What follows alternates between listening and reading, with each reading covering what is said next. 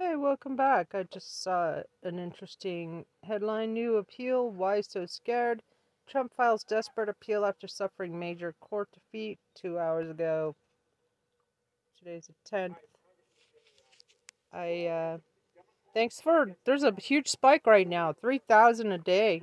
This is Michael Popak, Legal AF. Thanks. Donald Trump must like to lose appeals because he's about to lose another one, having filed today to try to stop Mike Pence, his former vice president, the one he called a P word, the one he thought that the insurrectionists should hang in the public square because he refused to certify the election using fake electors for Trump. There's a ruling that Pence must testify before the grand jury. It's not just one grand jury, mind you. It's at least 3 grand juries. Could be Mar-a-Lago and or the Jan 6th grand jury looking into the insurrection and Trump's clinging to power. And the third one is the big grift by Donald Trump in trying to raise money on the backs of a lie that Joe Biden lost the election. That Mike Pence, who already was compelled by Chief Judge Boasberg of the D.C. Circuit Court to testify and stripping him of any assertion of executive privilege, the privilege that a president, the current president has, the one that occupies the office, in other words, Joe Biden has today, if I'm looking at my watch, on the 10th of April, that executive privilege is held by Joe Biden, and he's already waived the privilege. It doesn't travel with the former president. It doesn't travel with the 45th president. It's held by the 46th president. So this make-believe magical thinking that Donald Trump has an executive privilege that he can even assert for the time that he was in office while the current president who holds the privilege has already waived it. This is one of the reasons, ladies and gentlemen, he's going to lose the appeal. The other reason is Mike Pence has already said, I'm not appealing.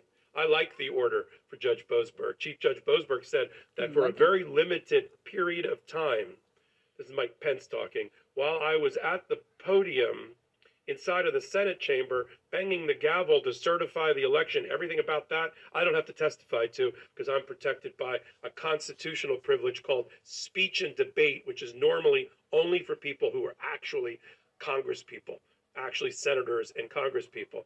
But Boasberg said, you know what, in that role that you're serving in, where you're certifying elections, that seems like you should have a privilege. But for everything else, Mike Pence, everything else, the attacks on you, the pressure campaign launched by Donald Trump, by John Eastman, by Peter Navarro, by Mark Meadows, to try to pressure Mike Pence not to certify the election, to throw it to the state houses around the country, to try to throw the election to Donald Trump, all of that, Mike Pence, that you got to testify to. And Donald Trump's conversation with you in which he called you the P word, all came out during the Jan 6th committee investigation. That you got to testify to. You running for your life. This is the artist rendering of running for your life. and army crawling out of the Capitol when it was being attacked by Trump supporters and white supremacists and all of that. That you got to testify to. Your decision not to get into the Secret Service car who wanted to whisk you away from the Capitol so that you couldn't do the vote counting and the certification of the election. That you have to testify to. And of course, Donald Trump is all up in arms. So he's like, oh, I don't want him to testify to that. I'm going to try to assert executive privilege because he doesn't have attorney-client privilege because, of course, there's no attorney or client in this relationship. But there's an executive privilege. Problem is, Donald Trump has lost every time in the last month he's tried to assert executive privilege and taken an appeal to the D.C. Court of Appeals, which is the first stop on the train and probably the last stop on the train. He lost 2 weeks ago when Evan Corcoran, his own lawyer, got stripped of attorney-client privilege to testify about Mar-a-Lago and the hiding and misappropriation of documents led by Donald Trump, in which the prior chief judge, Judge Beryl Howell, said, I think there's more than likely a crime that has been committed by Donald Trump with the assistance of his lawyer. I'm stripping away all privilege. Evan Corcoran, you go testify. Evan Corcoran took an appeal. Donald Trump took an appeal to the D.C. Circuit Court of Appeals and got a random... And that was fun when Evan Corcoran, his lawyer, was ordered by a judge to turn over his notes and testify against his own client. Nah.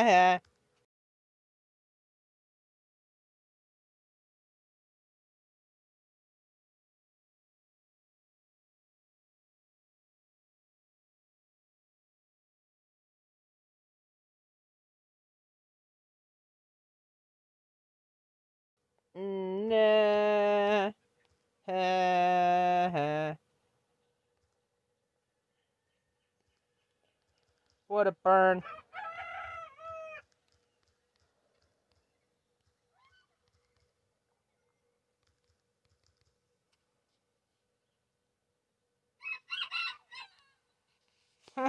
Three-judge panel.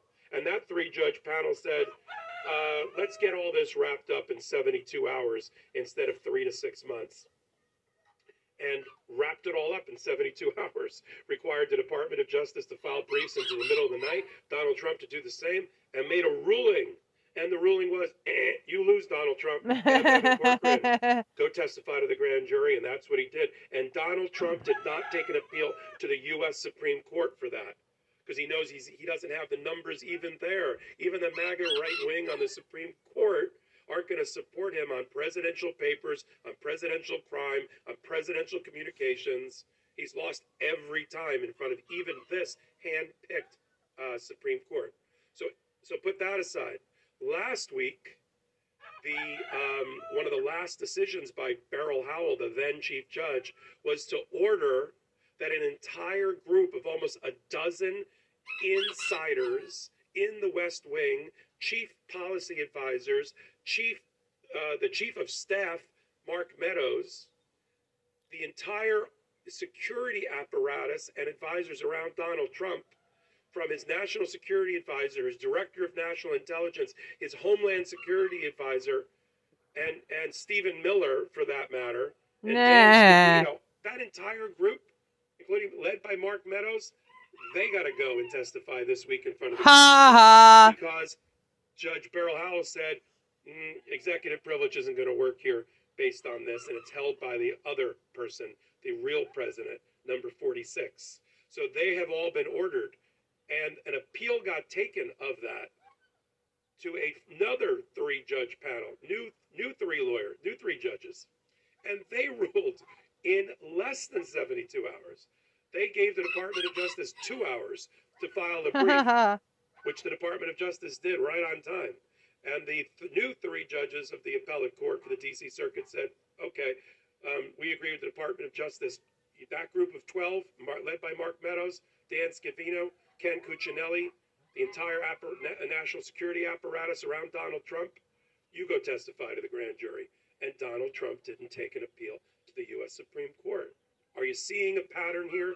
Even Donald Trump knows he's going to lose at the U.S. Supreme Court. He's going to take a shot, hoping he gets at least 2 Trumpers or 2 right-wing Republicans in his panel for the D.C. Circuit Court of Appeals, hoping maybe he gets a ruling in his favor. But now, every time there's a ruling against him, there's a body of law and precedent that's been developed that the new panel will cite to, right? The cement is not just wet, it's hardening around the feet of Donald Trump, because each new panel cites to the prior panel's rulings. It's going to be very difficult now for panel number 3 or panel number 4 of the Circuit Court of Appeals to say, yeah, we're going to go another way, we're mavericks, even the Trumpers. In fact, in the decision that just came down in the last 3 or 4 days against Mark Meadows and that whole group of people, that dozen people, one of the people that voted against Donald Trump was a Trump appointee. That's how bad things are going for Donald Trump at the Court of Appeals level, at the D.C. Circuit Court of Appeals level. And then when he lost that, as I said, he didn't even go to the U.S. Supreme Court. He's had 2 opportunities to do that in the last month, and even Donald Trump and his lawyers said, pass. So that's what's going to happen here. He filed today the notice of appeal. He's trying to get the ruling in his favor if he gets the panel in his favor, but the panel's got to rely on the precedent and the law that's already been set by other panels in the last month or 2 months, and the Supreme Court precedent that's already been set against Donald. I'm going to say, wow, Popak, That was a masterful Lord Popak.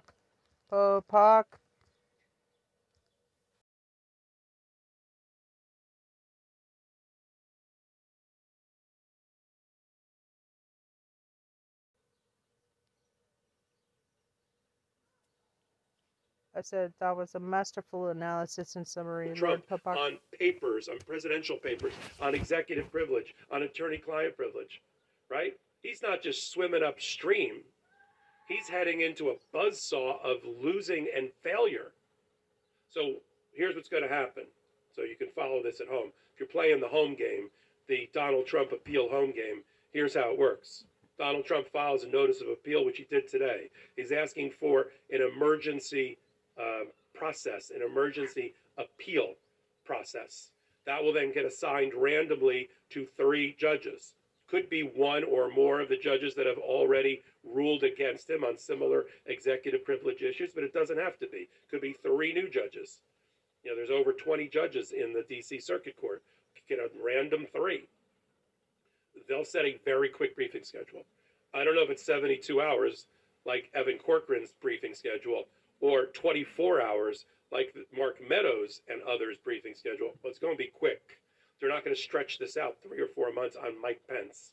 They'll ask for full briefing in a very short amount of time, probably in the month of April, if not shorter. They will rule against Donald Trump on the assertion of executive privilege, probably once we see the, again, it's all secret, once we see the filings in the future.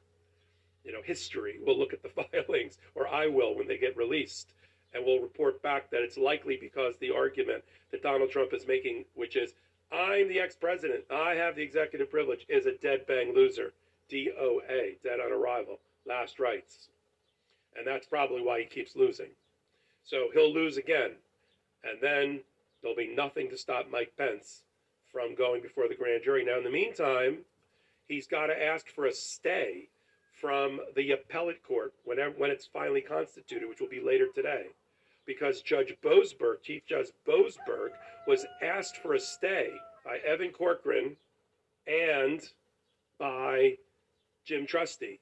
And Boasberg said, no way, I'm not staying my order. Pence goes into the grand jury. Now, Pence going into the grand jury and that order, unless Donald Trump and his lawyers, Corcoran and Trusty, get a stay from the appellate panel, Pence could go in right now and testify. And if he doesn't, he'll be in contempt of court. But we'll have to see how that plays out. This, I think, is going to go very, very quickly. So, what do we have so far to wrap up the hot take? Donald Trump, as expected, appealed again to stop Mike Pence from testifying against him at one of or all 3 grand juries that are pending against Donald Trump. Mike Pence, however, has elected not to fight it and said, I'm willing to testify as long as I don't have to testify about what happened in the Senate chamber at that particular moment when I was a legislator. So that's fine. You testify about everything else, Mike Pence. To get to the criminal intent of Donald Trump, the pressure campaign on Mike Pence brought by Donald Trump and those around him like John Eastman to get him to certify a phony election results, fake electoral certificates that were being submitted, send it over to the state legislators and let them, which are mainly Republican in the majority, try to give it over to Donald Trump like some election from the 1800s we learned about in history class. Okay, that's the campaign that's going on against the pressure campaign against Mike Pence he's going to testify to. Mike Pence going out and getting legal advice from a former, very well considered conservative federal judge, J. Michael Ludwig, to get him to give him advice, which the advice was, you can't stop the election, certify the election for Joe Biden, move on. He'll testify to all that. And now we'll see what happens. We'll watch carefully which 3 judges get picked at random, because we'll know right away. And even if it's 3 Republicans, even if it's 3 Trumpers, it's going to be very difficult to move away from the body of precedent and prior case law that's already been established in the last month by other panels of that same circuit to give Trump a win. To win, he's got to have the executive privilege, but he doesn't hold it anymore.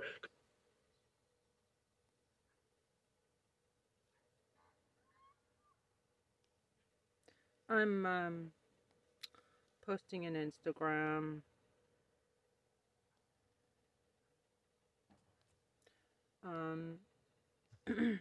Of my comments.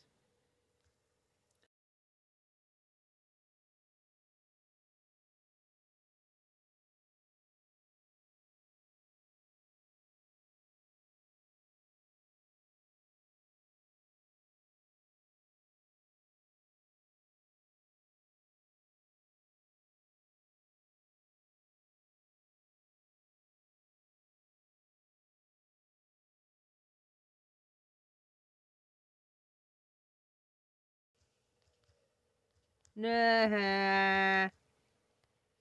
What a burn.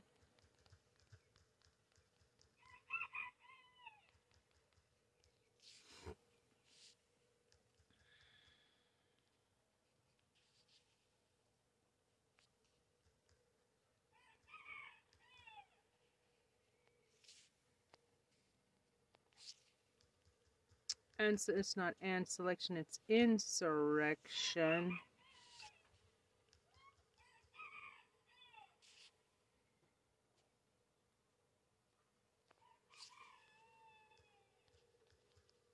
Neo-Nazi fuck.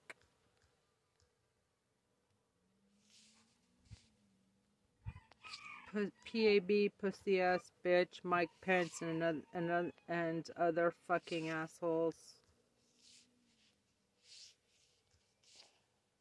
Trump going down. Clown. Going down.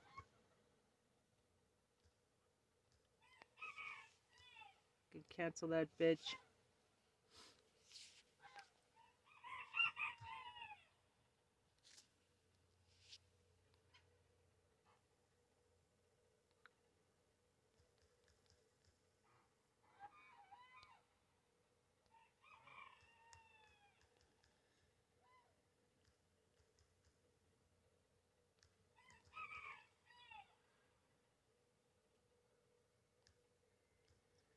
So, how are you guys doing? We hit like 110K. It's pretty awesome. How about jailbreak? Jailbreak.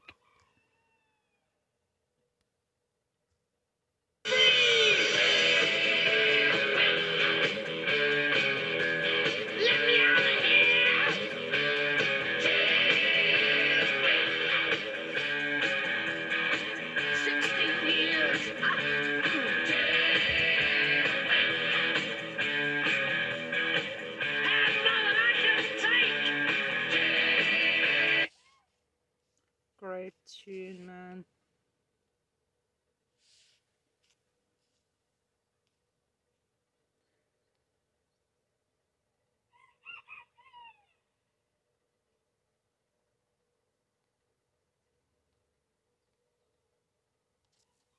This is wear your scars with prides.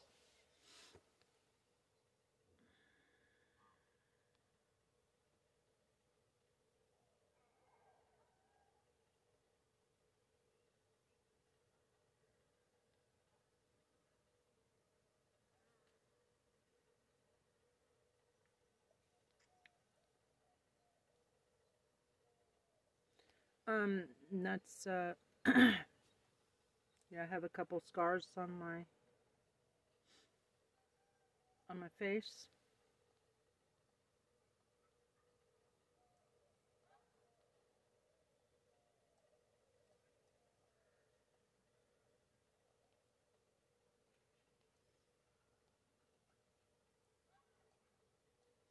Yeah, this message says firearms are the #1 cause of death for children in the US, not books, drag queens.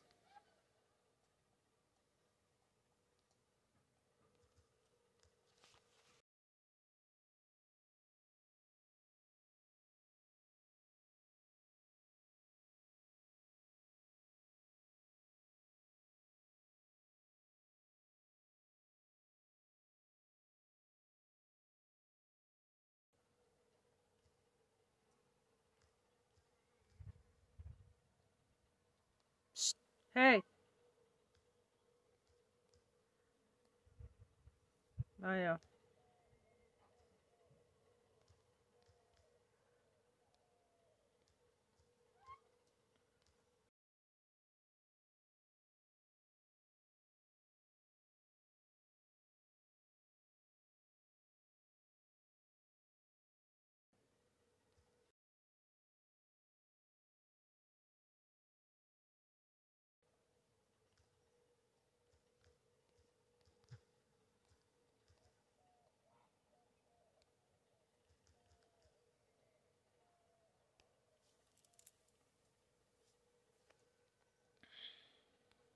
Okay. What's the other,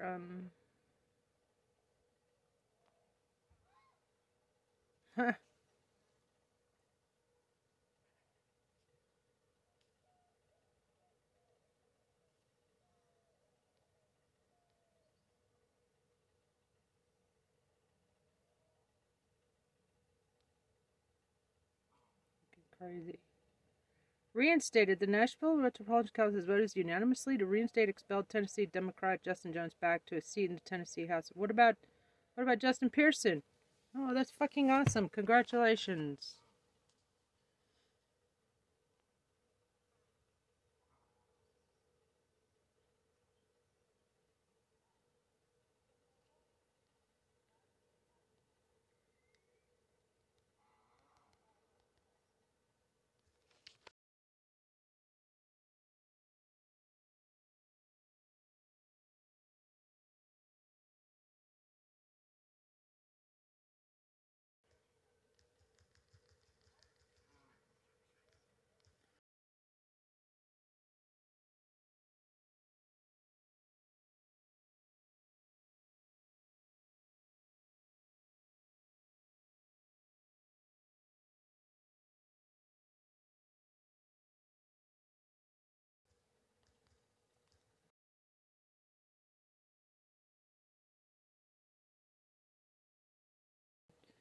That's awesome. Congratulations, Justin Jones. What about Justin Pearson? How about they call a vote to expel all those fucking Republican assholes who did this? Their conduct was unlawful.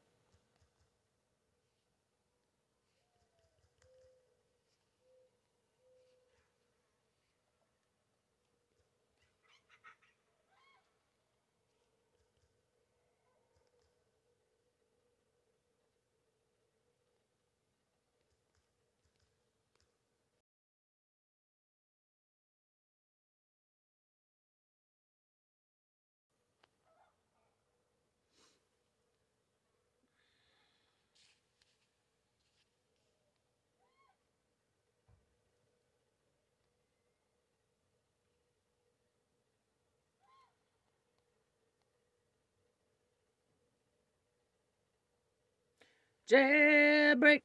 Turn it down now.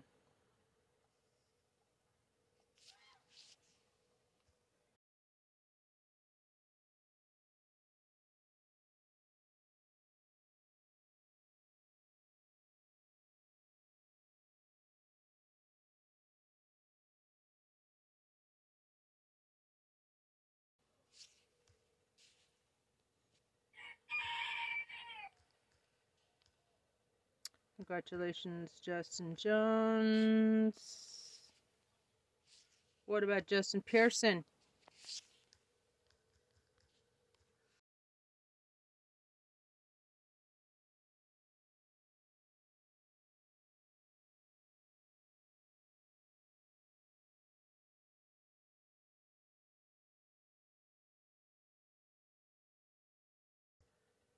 Who voted to,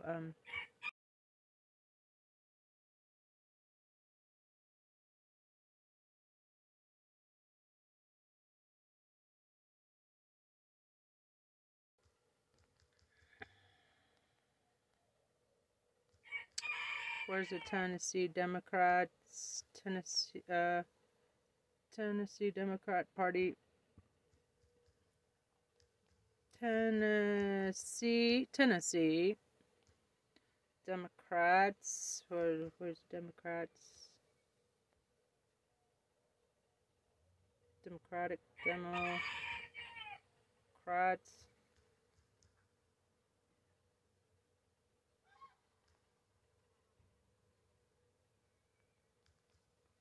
Democrats. I can't find them. Tennessee. TN.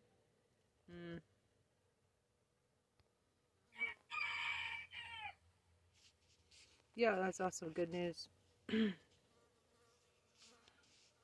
Jailbreak. Do do do do do. Jailbreak. See what other groovy stuff's going on. Yeah, there was a spike. I don't know what it was. Maybe my ads are getting better. Thomas tells Trump to fuck off. I doubt it. But let's see what after this video, Christo has your life to is say. never going to be the same. So I need you to stop whatever you're doing. So folks, my goodness, one thing that is especially awesome to witness is how old Donnie, who's never actually had real friends in his life, he's never actually had people that are really loyal to him in like their hearts. It's all been about transaction. He is losing even those people right now. So whether we're talking about rank and file Trumpers that are starting to ditch him and rank and file people, some of whom voted for him, are starting to ditch him, you're also seeing it at the very pinnacle, as some of his best judicial friends, like Clarence Thomas, has told him to F off and retire in a secret private meeting. And my goodness, guys, it's only going to get worse, because Donald Trump is trying to yet again drag a case before the Supreme Court and his buddy Clarence, but he's been told to F off like he's been told so many times. So watch these clips, which showcase not only the vulnerability of Trump, as well as some new data showing that the average American person, including some of the people that may have voted for Trump once or twice, are turning against him and acknowledging his criminality. But also we'll get into how his latest legal effort is failing at lightning speed. Yeah, World War III on Easter. World War III on Easter Sunday. All this Thank you. Crazy stuff. Nice. Actually, the number of Americans who believe he should be indicted went up 5% this week. Yeah. So since Bragg came forward with charges, and I will say again, for me, there wasn't a lot of there. I know you disagree with me, and that's fine. But even though crime is a crime is a crime, there wasn't a lot of there, in my opinion, for Americans, 5% more Americans this week believe that Donald Trump should have been indicted than last week, which gets to what you always say about Chris Christie. Yeah. No indictment is good. He is right about that. People like to talk about how, oh, this indictment's going to be great for Trump. Not in the general election. Yeah. It's just not. 50% of Americans now believe he should be charged. Only 1 out of 3 Americans don't think he should have been charged. So all that witch hunt stuff, all the talk of violence, death, and destruction, World War III, 1 out of 3 Americans believe that. But 50%, a majority of Americans believed, even after the indictments came forward with no new surprises, still think he should have been charged. That's fascinating. And then you look at the Republican Party. Number one, Republicans, none of them openly coming out and saying, he didn't do that. He would never have an affair with a porn star and pay her off.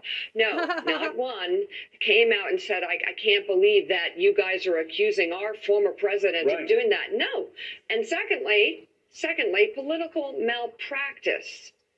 Political malpractice, political stupidity, not to think that this would impact Donald Trump in some way. Especially the general election, which is something that the former Attorney General said.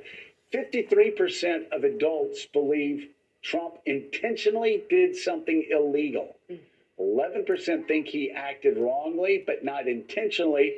And only 1 out of 5 Americans think he did nothing wrong at all. I would like to meet those people. That has to be a fascinating cross current of Americans. Reverend Al's still with us. Joining the conversation, we have White House editor for Politico, Sam Stein. Sam, you guys do a lot of polls. These polls fascinating.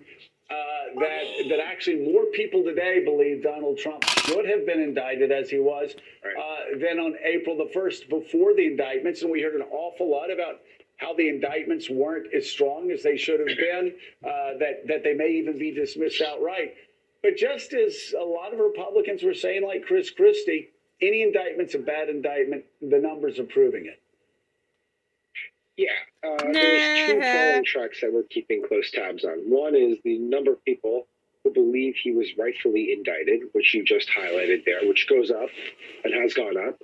I think the more people hear about it, the more they're tuned to it, the more they say, okay, maybe there's some there. But the other polling track that we're keeping close eyes on are the percentage of vote that Donald Trump will get in a Republican primary. And those are also going up, perhaps even more than the former track. And so you have this paradox of Trump, right? No indictment is a good indictment. I think we can set that as the baseline. I don't think anyone would disagree with that. At the same time, he is rising in popularity in the context of a Republican primary. And you can just foresee the situation, What the Joe, fuck is wrong with you mental degenerates?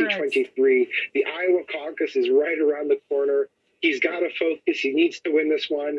And he's stuck in a courthouse in New York City. Or he's on True Social banging away at the DA saying this is World War III. You know, that's a huge distraction. It takes him off the trail. It takes away resources that he could be spending elsewhere because he has to spend them on lawyers. It's not a good thing for him, but it's also not a great thing for the Republican Party writ large. Jen Palmieri, your new piece for Vanity Fair is entitled "My Career Has Seen Many Powerful Men Get Caught in Sex Scandals.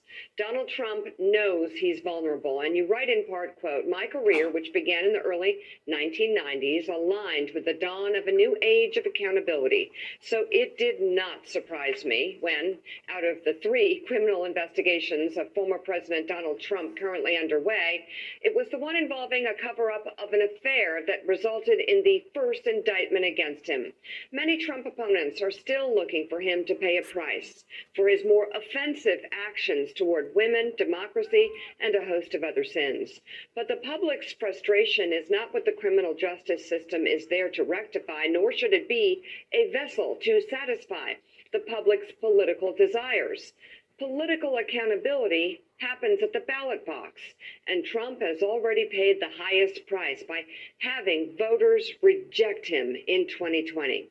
But those looking for him to pay a heavier price for his actions or just hoping for a bit of schadenfreude can find solace in the Manhattan case.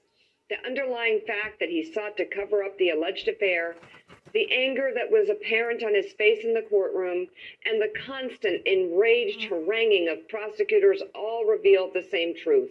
Donald Trump knows he is vulnerable. He's a sore loser. And so, Jen, I take it you get that. No, he's a fucking not sore surprised at all loser. that it started and ended with covering up an affair with a porn As star. always. But yet one thing does seem different, and that is that it seemed like during the age of Bill Clinton and all of that, there was shock. People were shocked about what happened. They considered what happened to be not good. And here, you don't have a lot of Republicans saying that it didn't happen or expressing shock that it did. It's just accepted that it happened. Yeah, they won't go. The Republicans that are defending Trump, they don't go to the substance of the charge against him or the underlying bad behavior on his part. They just lead to the process and try to make it political. But I mean, one of the things I say in the piece is I understand the concept of rooting for your political opponent to be convicted of a crime. That's a human thing to do, but it's a misplaced sense of what it means to be held accountable in a democracy. And this, there was a similar charge. I worked for John Edwards. There's a not identical, but similar charge against him. Ultimately, a jury decided that the prosecution had not made their case, and there was a mistrial there. He was not convicted. I was glad. I did not want him to be. I did not want to see John Edwards go to jail. But these things are up to juries. They're not up to. They're not subject to public opinion. It doesn't mean that public opinion doesn't matter. And even though Republicans aren't talking about the underlying bad behavior of Trump, as you said, Mika, voters are, and there was a lot of consternation, and Democrats were fretting that this Stormy Daniels case is not the best case to move forward.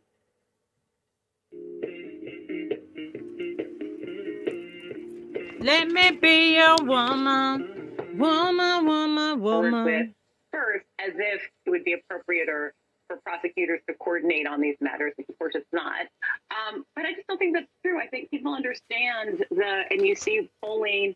Last week there was polling that 60% of people polled said that they supported the indictment.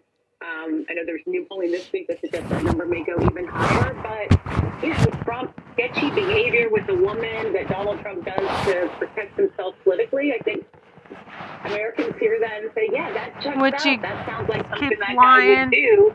And regardless... Calling her horse face. So you can see there. Real fucking Trump pig. is vulnerable.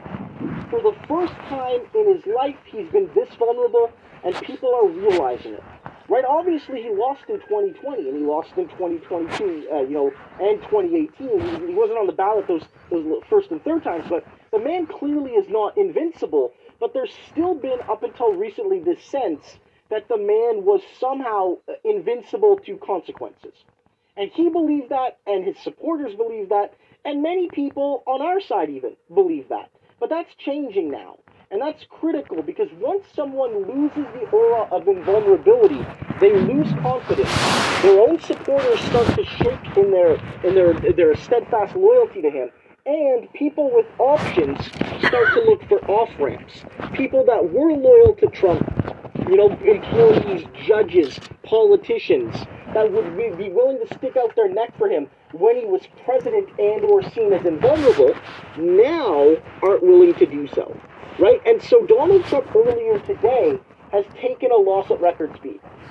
He's already making a move that's destined to defeat.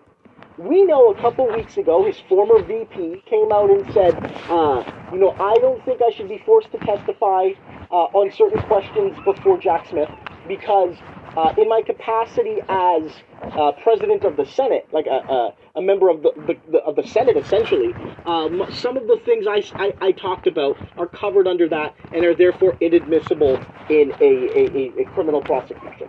And he won that part of the case, but the judge still said he has to testify. But Donald Trump is trying to force everything else to not testify through his own thing that he's going to drag all the way up the court system to the Supreme Court.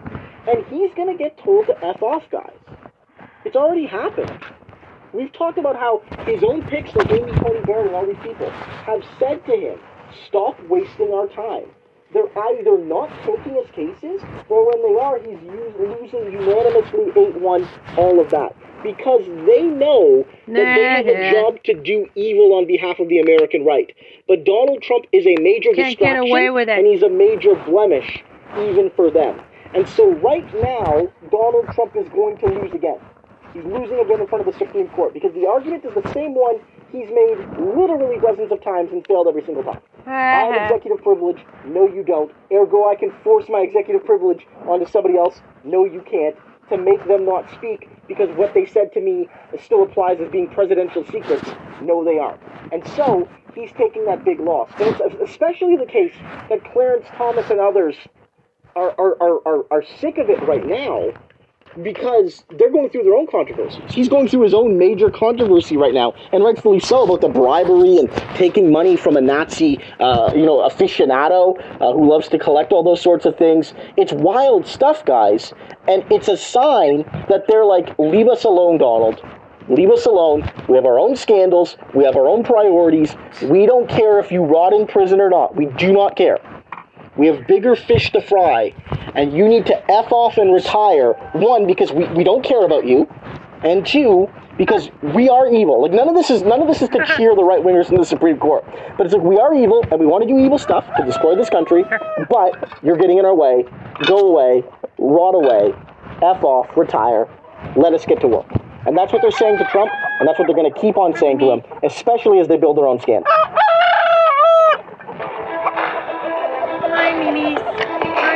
Hey guys, look, I just hit the gym and I wanted to jump on here real quick and share a piece of advice, okay? If anyone tells you that's just the way it is, you do not have to accept that. A few years ago, I wasn't doing so hot. I was overweight, I was tired all the time, I had the brain fog thing going on, and everybody told me, well, champ, you're just getting old. But I'm here to tell you, They were wrong. I discovered that it doesn't have anything to do with age at all. I turn things around my way. And at 60 plus, I feel better than I ever have. Trust me. You just need a little knowledge. So I made this little video for you. I hope you check it out. How's everybody doing? Good. Welcome to the show. I'm the busiest man on TV. I don't know if you've heard, but at 65, I've now become a fashion style icon. Let's see here. To Fook off, okay. Subscriptions. Hello, darlings. Hi there, Chicky Poo. Midas Touch. See what's going on. Check out the goods. There's your settlement. Check out the goods. Notify me. Reinstated. That's awesome. Justin Jones got reinstated. Breaking Justice Department files appeal against dangerous federal ruling. Dina Seidel with the Midas Touch Network just in. The Department of Justice has appealed the ruling out of Texas. The ruling said that the FDA approval more than 20 years ago of the abortion pill mifepristone was illegal, banning it throughout the country. He stayed his order for 7 days, allowing for this appeal. The Department of Justice in their appeal said, quote, that the ruling upended decades of reliance by blocking FDA's approval of mifepristone and depriving patients of access to the safe and effective treatment based on the court's own misguided assessment of the drug's safety. Misguided, I think, is a polite word. Outrageous is one that I would use. So let's get into the court's own outrageous statements. Now, right off the bat, in the very beginning, he says that he is not going to use the term fetus. He's only going to say unborn human. Right there, I mean, this opinion is really only supposed to be about whether or not the FDA properly went through their own methods to approve the pill, the abortion pill. He's not there to decide whether or not it was morally right or even legally right in terms of constitutional rights. Just did they go through their proper procedures? But he's revealing his bias by declaring it to be an unborn human. And not only that, but let's take a close look at the language. He says, well, hi there. Hi there, Mommy. Hi everyone, Mark Barden here at Sandy Hook Thomas. Man. On December 14, 2012. Quote, that the synthetic steroid that blocks the hormone progesterone halts nutrition and ultimately, here we go, starves the unborn human until death. Does that sound like somebody who doesn't have an opinion on whether or not it's a fetus or where life begins? This judge isn't there to determine when life begins. He clearly has a bias with his description of starving the unborn human to death. But that's just the beginning of it. Let's look at some of his other language. Now, he has to decide whether or not the group bringing the suit has standing. And in fact, I think that if the Supreme Court decides that they don't want to kind of radically expand on their, let's say, pro-life views, they will dismiss this case based on standing. Because it is not a woman who took the abortion pill or didn't take the abortion pill that is actually suing here. It is these organizations that are trying, anti-abortion organizations that are trying to reverse the FDA approval. So in his argument for why these organizations have standing and why it's not better to actually have the woman herself would obviously be standing, right? Because she would have the harm. If this wasn't a pill, as they're trying to allege, she would have the harm. That would be clear standing. This third party standing is much murkier, and the Supreme Court loves to decide cases based on procedure and not substance. So this could give them an out. Then in his argument for trying to say why they have standing, his bias, I would say, against women in general, but certainly against women who choose to have an abortion, is very revealing. So he's saying why the woman shouldn't be the one to bring this suit is because a woman who has an abortion, quote, experiences shame, regret, anxiety, depression, drug abuse, and suicidal thoughts because of the abortion. And this language kind of gets continued throughout the opinion. He really only talks about the harm, the trauma that is caused to women who have an abortion. Never talks about any kind of trauma just from an unplanned pregnancy, the trauma a woman might have for being forced to carry a child to term, as he would say, if they've been raped or if there's been incest or even the trauma related to adoption. He only talks about there being trauma with respect to abortion. So again, clearly biased there.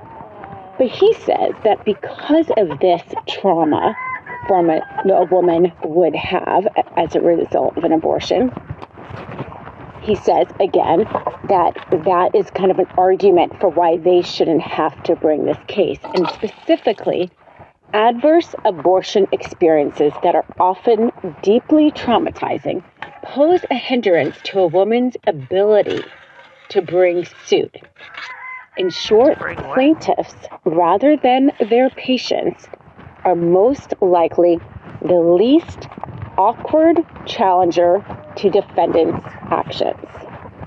Okay, now that is just, as a female, that whole thing is deeply troubling. He's basically saying that this poor woman should be protected. She shouldn't have to go through this suit.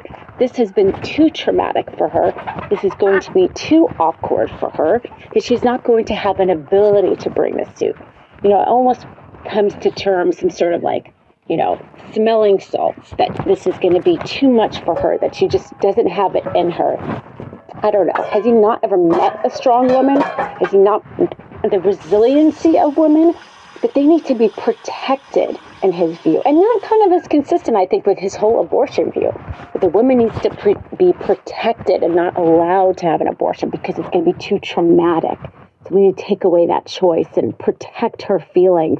And then the abortion is so traumatic that she's not going to be able to bring the suit. So we need to protect her and not require her to bring the suit, but have some other third party do it for her. So that just seems so offensive on many levels there. But he's not done. Another thing he says in the suit is that the unborn human has an individual justice and irreparable injury analysis that arguably applies to the unborn human extinguished by the mifepristone, especially in a post-Dobbs world. Okay, this is kind of shocking. And if the Supreme Court wants to really expand their view that a fetus is a human being under the law, they can use that quote and say that it's correct. And so I think that's why this opinion can kind of go two ways to the Supreme Court. They could either dismiss it on procedure grounds, because to be quite honest, Kavanaugh made such a big point that this should be a states' right issue. Can he flip it that quickly and now say, oh yes, federally this should be outlawed? I don't know. That's going to be tricky for him, I think, to write an opinion so soon after Dobbs. But if they want to, and they probably, enough of them do want to, say that the fetus is a human, he just gave them that out by really saying that this unborn human, he calls it fetus, we would otherwise call it, has an individual justice and irreparable injury. So that's kind of big, and I think that's something to watch for, to see if the Supreme Court takes that comment and says that, yes, that's true. And then that completely changes the whole dynamic and outlook of abortion rights in this country, if you then say the fetus is a human being under the law. Okay, the other thing is he references a lot the Comstock Act, which was, we're talking about from 1873. What? And it's been resurrected because parts of it were basically outlawed under like different legal opinions that now Roe v. Wade has been reversed. And it basically is a morality act. So we're going back here to 1873 standards of morality.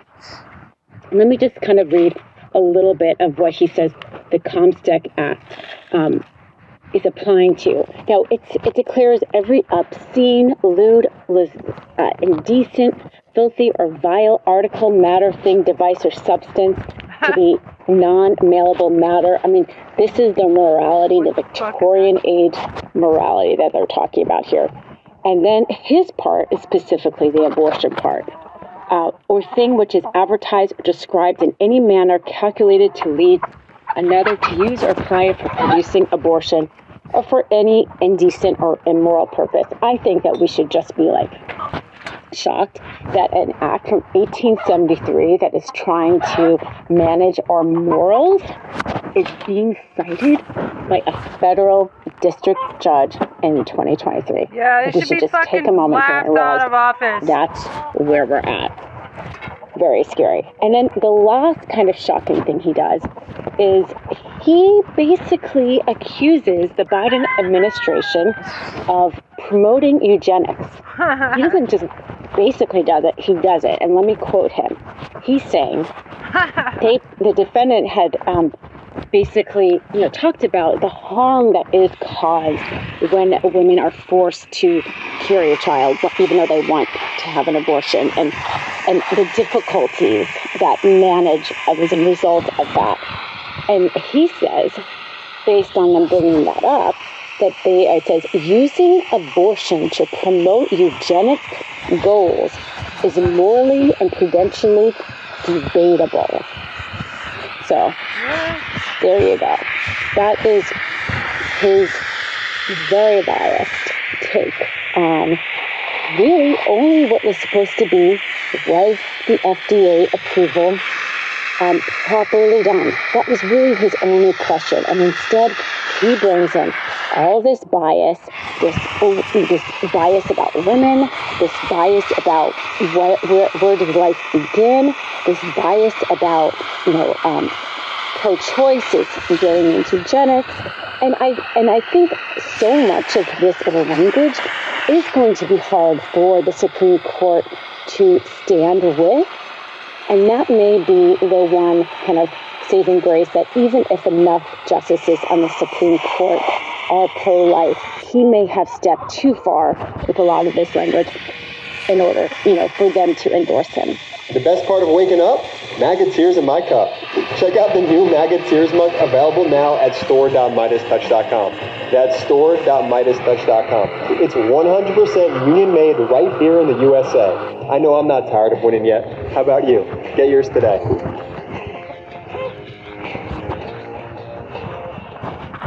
Right. Freaking cool. Good job, DOJ.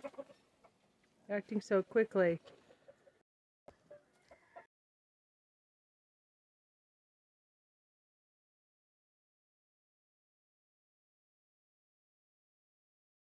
Let's get rid of this fucking judge.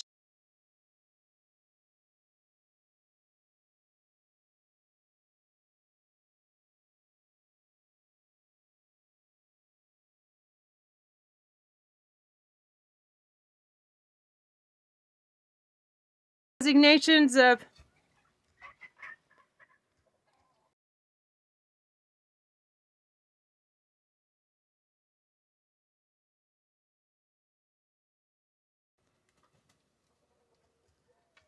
Roe v. Wade. Okay. So, said good job DOJ acting so quickly on that. That is more like a let's get rid of this fucking judge and also tell Joe Biden to expand the courts now and demand the resignations of all 6 justices who overturned Roe v. Wade.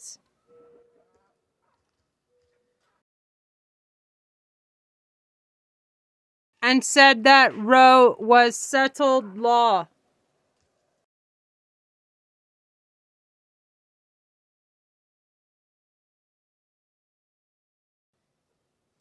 Settled law. Settled. Roe with an E.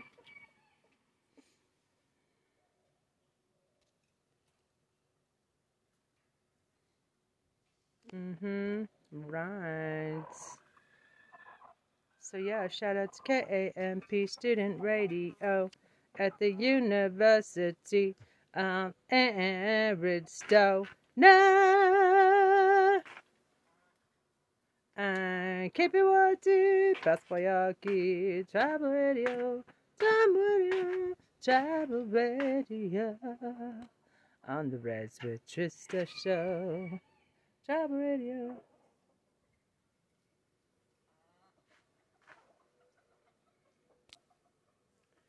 Baby Fifi, what a baby. I got a new baby. Anyway, so let's see what else is new on Mars Touch. Trump and GOP fully exposed and it's ugly. Fox News other defamation lawsuits gets massive update. Yeah. 21 minutes ago. If your dog is still licking their paws, itching, or suffering with seasonal allergies in 2023, try this. As Michael Popak, Legal AF, Fox News, and Fox Corporation has settled a case that is the precursor to the Dominion case in which they face a jury trial that starts in 1 week in Delaware Superior Court, where they face $2.7 billion worth of damages, billion with a B, to get ready for that trial. They're trying to settle other cases so they don't have to worry and handle those as well. One in particular was brought in New York federal court with sort of little publicity at the end of December 2022 by Majid Khalil, a Venezuelan legitimate businessman who was attacked by Sidney Powell and Rudy Giuliani through Lou Dobbs, through Maria Bartiromo on Fox News, accusing him of being the mastermind of a Venezuelan Dominion Smartmatic voting machine conspiracy in which they used technology that helped thrown the election for Hugo Chavez, the now deceased dictator of Venezuela.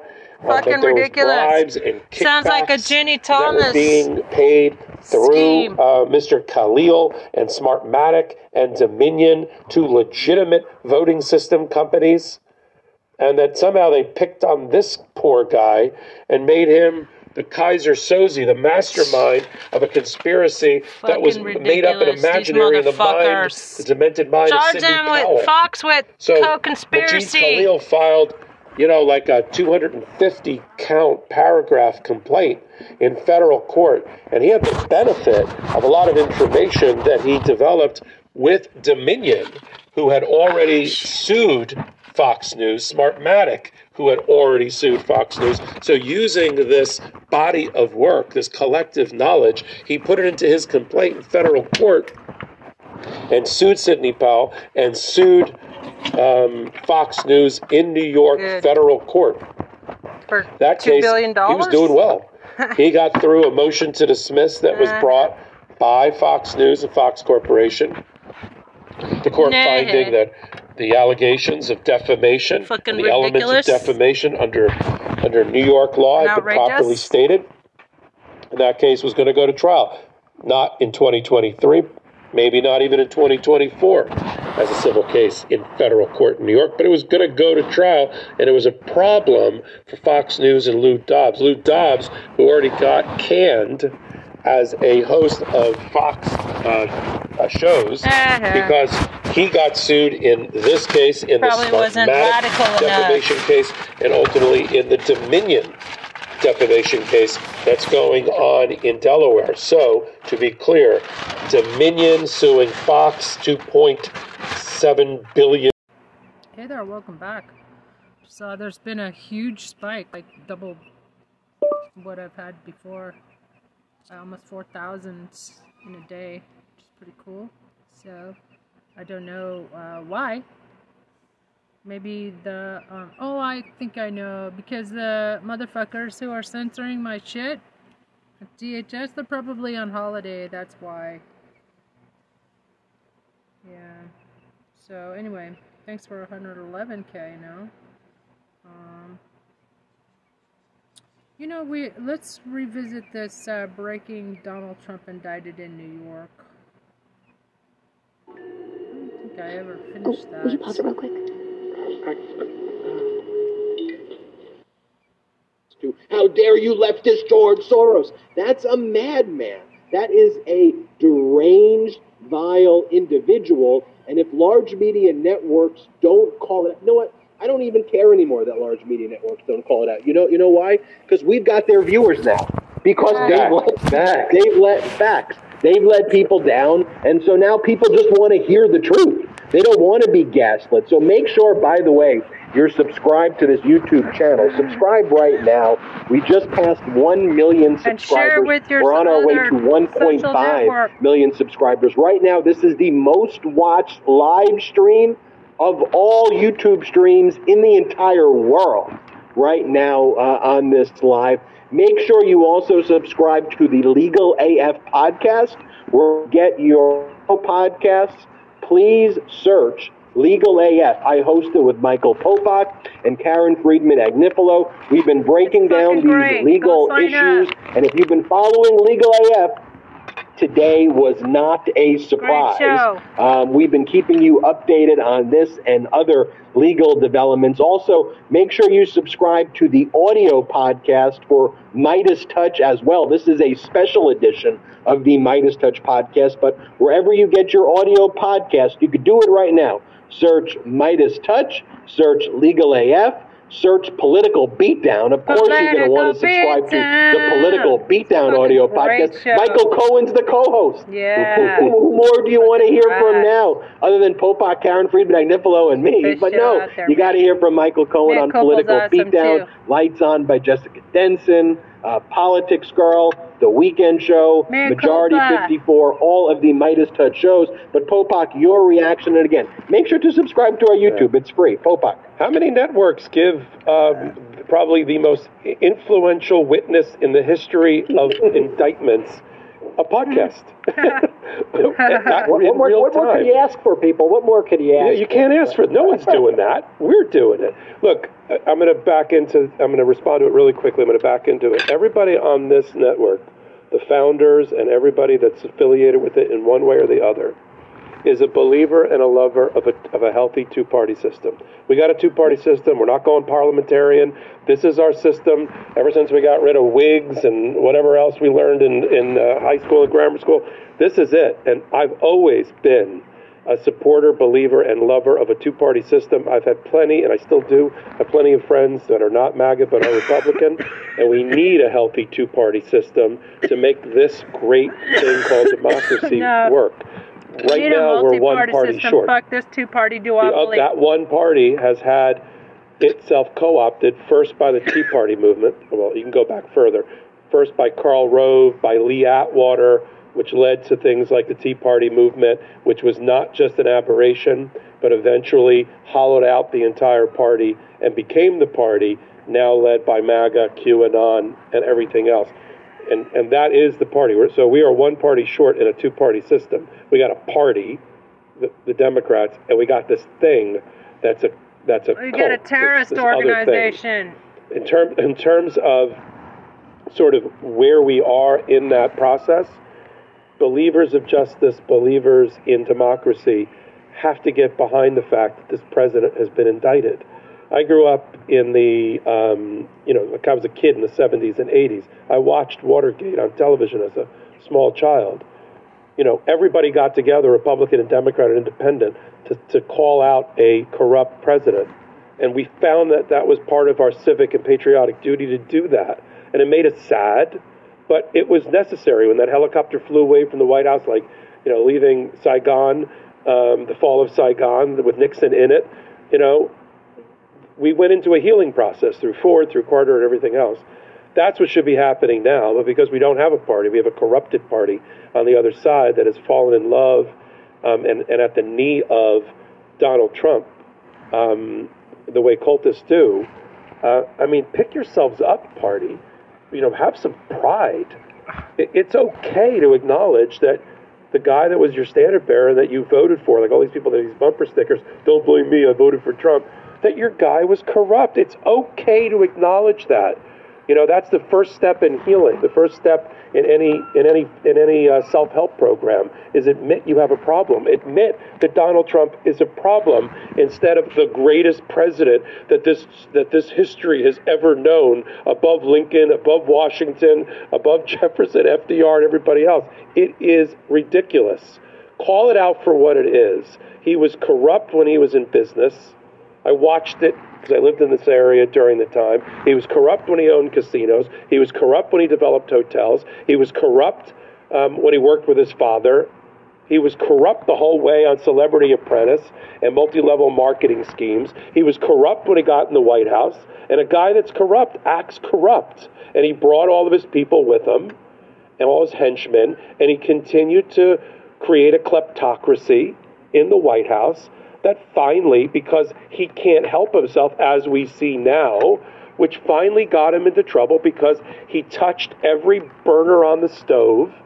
He blew through every guardrail of democracy that our founding fathers put in place, and then said, "Catch me if you can." Okay, you got caught. You got caught today. You're going to get caught tomorrow with Bonnie Willis. You're going to get caught the next day with Jack Smith. And instead of being upset about it and call it a shame on America and a witch hunt, his followers the scales need to drop from their eyes, and they need to call it for what it is. That's the first step in patriotism. And we do it as Democrats. When we've got corrupt Democrats, we call it out, and we send them into the wilderness for a while, whether it's Bill Clinton and his problems, or really anybody. If Obama had done half of what Donald Trump had done, he'd be in jail already. And the Democrats would be the first one to lead him there. That's the difference in the party, and that's what this network is founded on. No doubt about it, and that this network is also founded upon bringing everybody the news as it happens, unfiltered, and we are just now learning as well that you could take this for what it's worth. Once again, it's coming from a Trump source, but Trump attorney Joe Tacopina has told at least NBC News at this point that Trump is expected to surrender to the Manhattan DA's office early next week. So there you have it, straight from Joe Tacopina, who has surely made a spectacle of himself on the airwaves in recent He's not even the lead lawyer. He's the lead lawyer. He plays a lawyer on television for Donald Trump. But Susan Necklace is the lead lawyer. We've talked about this on all versions of Legal AF and in our hot takes. Susan Necklace, who lost the 17-count indictment and conviction for the Trump Organization. For whatever reason, Trump still has faith in her, and she is the lead person that is the criminal defense lawyer for Donald Trump in the Stormy Daniels affair. Tacopina may be carrying her bag, her litigation bag, her attaché case, but he is not the lead lawyer. As we've seen, he's not ready for primetime, at least not for Donald Trump. It's interesting. He's got I was going to say, he's got like his TV lawyers who are on the air for him. And then he's got the people who are working behind the scenes. And I think it's interesting who he puts out there on the airwaves to go on the Foxes, to go on the Ari Melbers, and who he's got working behind the scene. I got to say, Jordy has been probably prepared for this moment, maybe, perhaps more than just about anybody. I mean, I'm sure the Midas Mighty has seen this, but if you're new, you got to see the indictment season T-shirt that we got in the Midas Touch store at store.midastouch.com, and just watch Jordy's brilliance here, folks. I'm play it for you right now. Lock him up. Indictment season is upon us.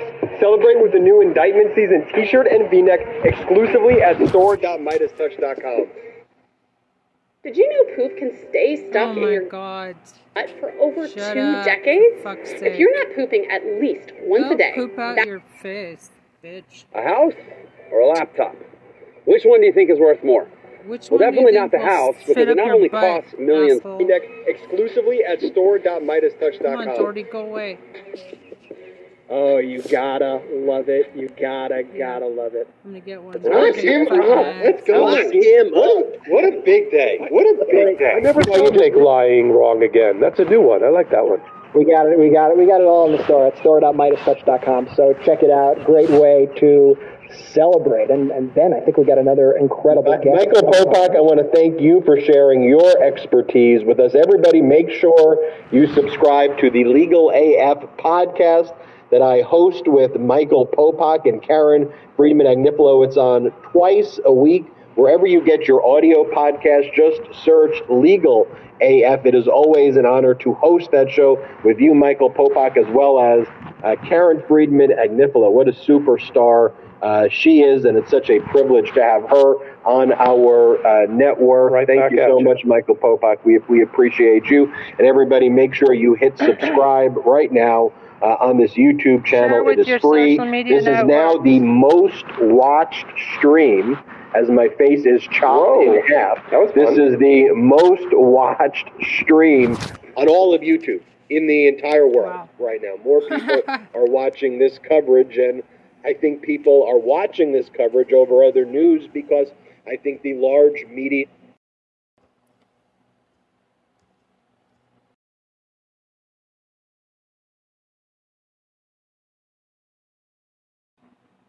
Let's watch stream. No.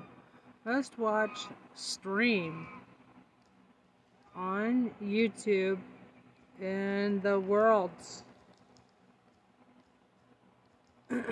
Congratulations, guys.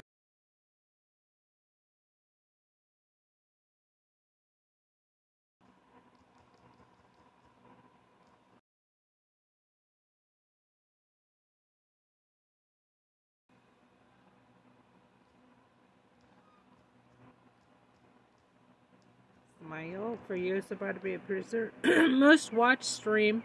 Oh, connection to the server timed out. Networks have just lost their way. People are sick and tired of being gaslit.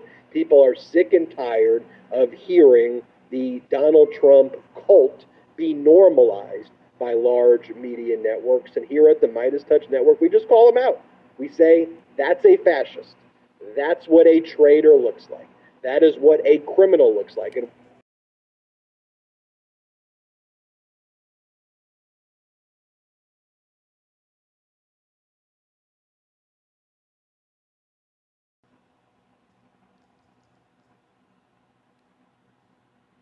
why do we say that? Because that is the truth. And one of our biggest truth tellers here on the Midas Touch Network is Jessica Denson, host of the Lights On podcast with Jessica Denson. It's one of the new podcasts we have here on the Midas Touch Network. And Jessica's journey, for all who don't know her story, is she worked for a brief period of time in that 2016 Trump campaign. She worked in the Trump campaign in one of their Latina outreach divisions. She left it fairly early after the heinous and despicable conduct was revealed to her. She sued Donald Trump. She prevailed in her lawsuit, and she's the reason why Donald Trump's NDAs have been completely abolished. And Jessica Denson just started, just as Jessica took on Donald Trump, her against Trump's army of lawyers all by herself.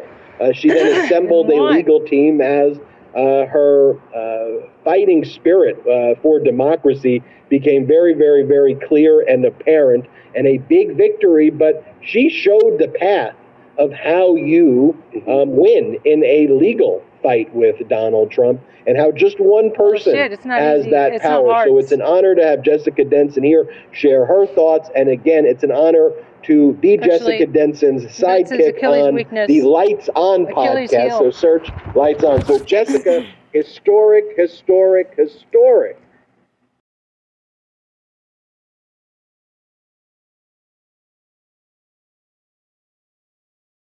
Are Trump's Achilles heel!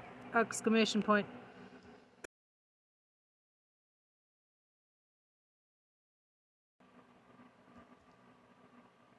Trump's.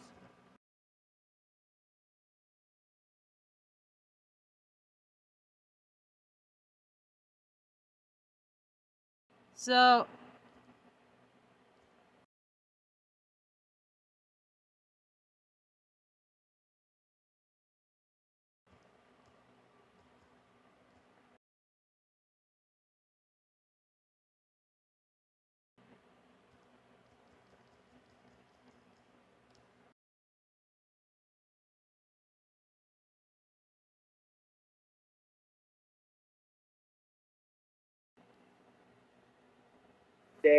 What is your reaction to this news?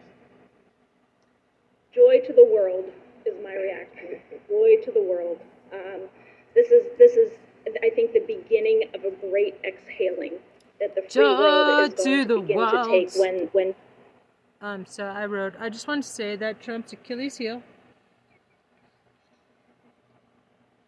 I just want to say that Trump's Achilles heel is he loses all his court battles, LOL. So everybody keep that in mind. Let's keep those indictments coming in the avalanche in which they happened to us and traumatized us as a nation. Justice for this traitor, this treasonous, corrupt individual who has enjoyed a lifetime of impunity, harming so many people around the world, is finally coming to justice. I'm so happy. Actually, our mutual friend that El Paso Sheriff Salazar and demand update on network indicting DeSantis and we just were able to share. Abbott of Texas it was so wonderful to share human with her, trafficking. Being the first, because we have lived inside of this corruption. We have seen this corruption firsthand, both going blindly in to support this man and to thinking very ignorantly at one point that he was somebody who actually had a spirit of good for this country, which is completely not true. And were deceived and put our good faith and goodwill into what we thought was a cause for American greatness, and then experienced firsthand what a criminal, corrupt enterprise he has been running for years. So I'm so happy. I think that I put this out a little while ago. There's going to be all kinds of commentary, all kinds of sowing of doubt and speculation of why is this the first charge? This wasn't the strongest. I've already rebutted that on the Lights On podcast about how serious it is for a president to deceive the public to gain power, to gag someone and to fucking gain removed power. And from of course, office! I have so much firsthand experience Point. with this, with the NDAs. But it's actually quite fitting because it's chronological. I don't know if you've been, I haven't been watching your live coverage, so maybe you've already touched on this. But Texas I think it's so fitting that of all of the crimes that we know about that Donald Trump has committed that are not outside of the statute of limitations, we're cleaning up chronologically, starting with 2016 hush money payments, falsification of business records in 2017, and it's likely, not for sure, but it's likely going to be a chronological drop of indictments. Maybe, possibly, the next will be Fani Willis with the 2021 January 6th fallout, and then Jack Smith 2021 and 2022 Mar-a-Lago. So it may just be a very fitting chronological cleanup of the Donald Trump crime spree that we're witnessing here. And I am so beyond anything grateful. You guys know how invested. I have been personally in wanting to push for justice and knowing that we absolutely, this can't be something that we just say, oh, well, you know, we'll deal with it with the political process. No, the criminal justice system has to handle the crimes of this man. And so to be here with you who have amplified Exclusively at store.midas.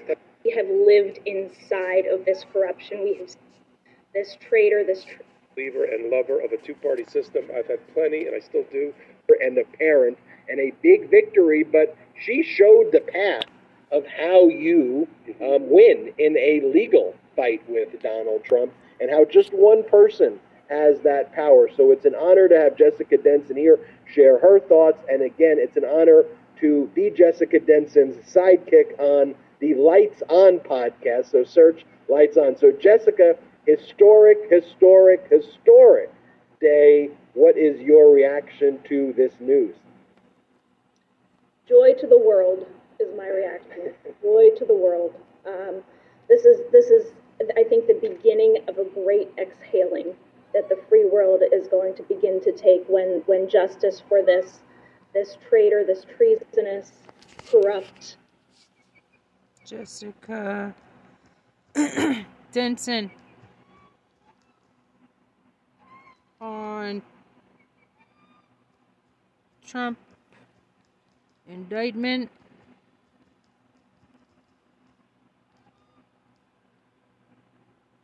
Joy.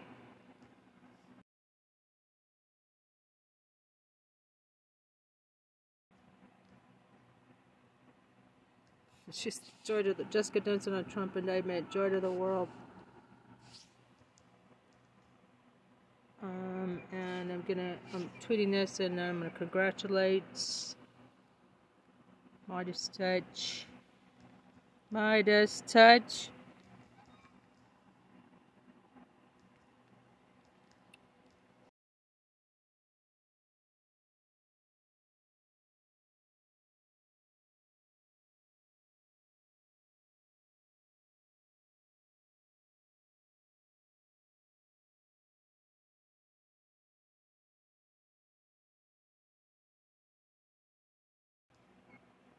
Guys, congratulations, guys. It's huge.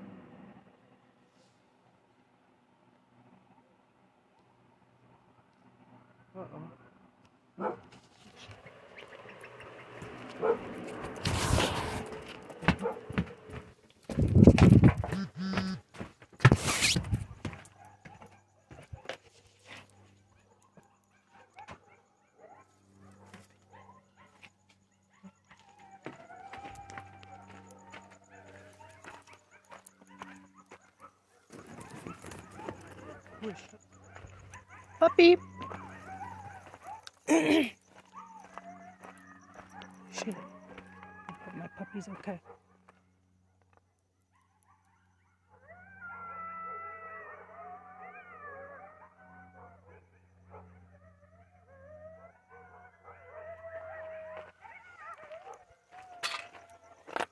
It's a coyotes.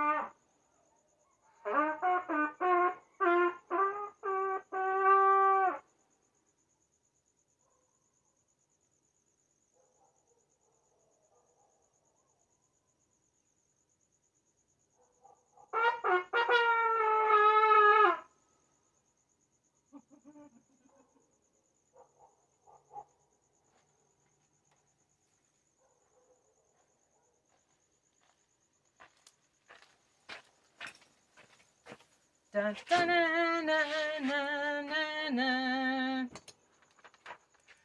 Da, na, na, na, na, na, na, na. Da, da, da, da, da, da, da, da. Was it Chuck Mangione?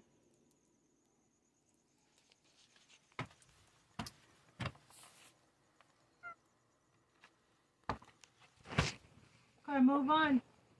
Move on, pretty boy. Move on, baby doll. No, you can't sleep there. Nope, you're not gonna shit on my...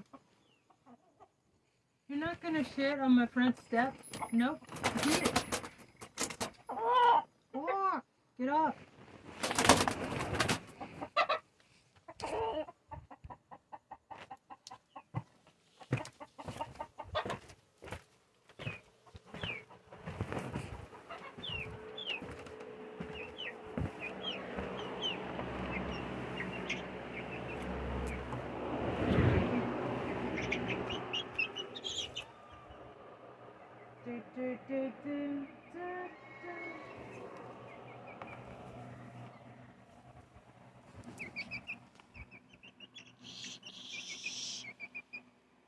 This is my little nano chickie.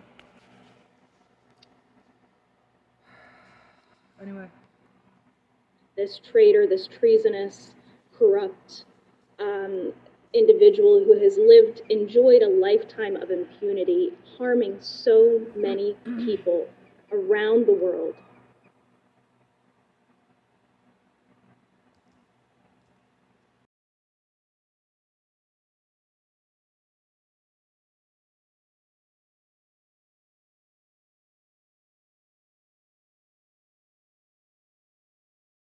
Denson said about Diaper Don's arrest.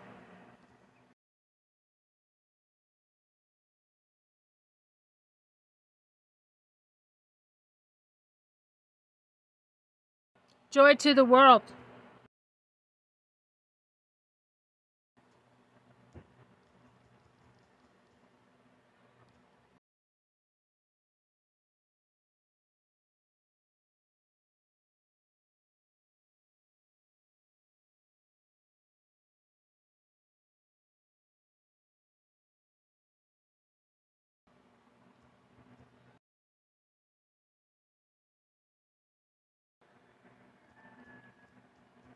I'm sharing this on YouTube.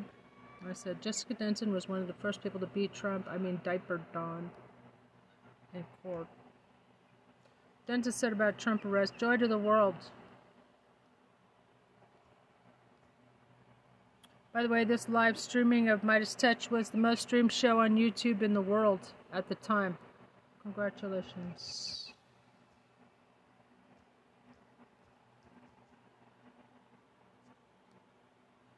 So, voila. Congrats.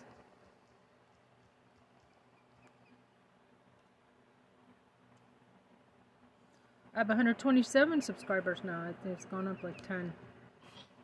It's all fucking hard work I do.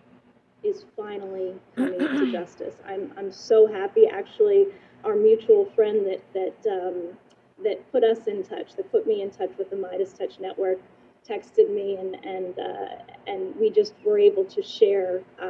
It was so wonderful to share with her, being the first, because we have lived inside of this corruption. We have seen this corruption firsthand, both going blindly in to support this man and to thinking very ignorantly at one point that he was somebody who actually had a spirit of good for this country, which is completely not true. And were deceived and put our good faith and goodwill into what we thought was a cause for American greatness, and then experienced firsthand what a criminal, corrupt enterprise he has been running for years. So I'm so happy. I think that put this out a little while ago. There's going to be all kinds of commentary, all kinds of sowing of doubt and speculation of why is this the first charge? This wasn't the strongest. I've already rebutted that on the Lights On podcast about how serious it is for a president to deceive the public to gain power, to gag someone to gain power. And of course, I have so much firsthand experience with this, with the NDAs. But it's actually quite fitting because it's chronological. I don't know if I haven't been watching your live coverage, so maybe you've already touched on this, but I think it's so fitting that of all of the crimes that we know about that Donald Trump has committed, that are not outside of the statute of limitations, we're cleaning up chronologically, starting with 2016 hush money payments, falsification of business records in 2017, and it's likely, not for sure, but it's likely going to be a chronological drop of indictments. Maybe, possibly, the next will be Bonnie Willis with the 2021 January 6th fallout, and then Jack Smith, 2021 and 2022 Mar-a-Lago. So it may just be a very fitting chronological cleanup of the Donald Trump crime spree that we're witnessing here. And I am so beyond anything grateful. You guys know how invested I have been personally in wanting to push for justice and knowing that this can't be something that we just say, oh, well, we'll deal with it with the political process. No, the criminal justice system has to handle the crimes of this man. And so to be here with you, who have amplified my story and my fight in such a beautiful way, you, Ben, Brett, and Jordy, and everybody at Midas Touch have far and away been the strongest, most beautiful sharers of my story, and I can't thank you enough. So it's really special to be here with the three of you on this historic day. We appreciate that, Jessica. It's the least that we can do because you have fought to amplify our democracy. So for us to share your incredible work with the world is frankly the least that we can do. But speaking of which, you have firsthand experience litigating against Donald Trump. You've been in the courtroom against Donald Trump's lawyers consistently. So from your experience, what advice would you give to people who are now litigating against Donald Trump, who are in the courtroom from somebody who won their legal battle against Donald Trump? The absolute number one piece of advice is stay focused. Don't move. Don't move. They're going to throw so much noise. They're going to throw so much gaslighting. I've talked about this before, how they took my behavior as one individual woman out there who literally started on her own to save my life and to continue to have meaning in the world and anything that I went forward with. I realized that was my premise for bringing this lawsuit in the first place was, if I don't do this, I'll never stand for anything in this world. I have to do this now. And they threw so much shit at the fan in my case to try to distract, to try to call my behavior political when they are the most political actors in the world. Just stay focused. Don't move. My case experienced significant delays and setbacks. They tried to change forums. They tried to go judge shopping. They did every single thing they possibly could to get me to move from my mark. And I just simply never moved. So that's my number one piece of advice. Don't move. I have great faith that this grand jury did not get to this point on a weak premise. They got here on a very strong premise. I think that Alvin Bragg has done a very methodical job of getting here. I think that it's quite evident that the other prosecutors investigating Trump, time is the biggest indicator how much time it's taken them to get to this point. And God knows all of us wished this would have happened sooner, but the one thing that time has given them is the opportunity to really strengthen and solidify their base, their framework, and their the rock that they're standing on. And like I said, biggest piece of advice, don't move from that rock. You have truth on your side. Truth has already won. And so the Midas Mighty out there have all been very inspired by your story. What else would you like to tell the Midas Mighty on this historic day? What should they be prepared for? What would you tell them to start reflecting on as, you know, we should expect that these MAGA Republicans who don't like the rule of law, who support insurrections, who brag about singing with the J6 choir.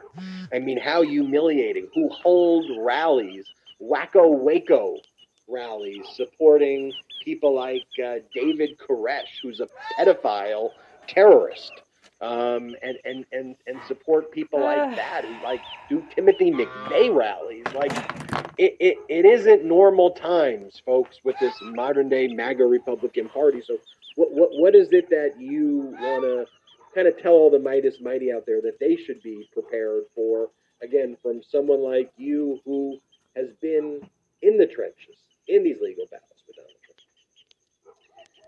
Well, to the Midas Mighty, Midas Mighty is doing wonderful work. I don't know, they don't need to be preached to, but one thing I can say is that, like I've said before, take great comfort and strength in the position that you are in, being on the side of truth, on the side of democracy. And I think you know this, Ben and Brett and Jordy, from building this network.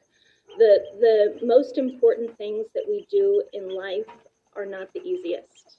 They're the hardest, right? The hardest things are the things that give us the most gratification, the most blessing. When we handle the hardest things in our lives, they then keep us from having to handle them again.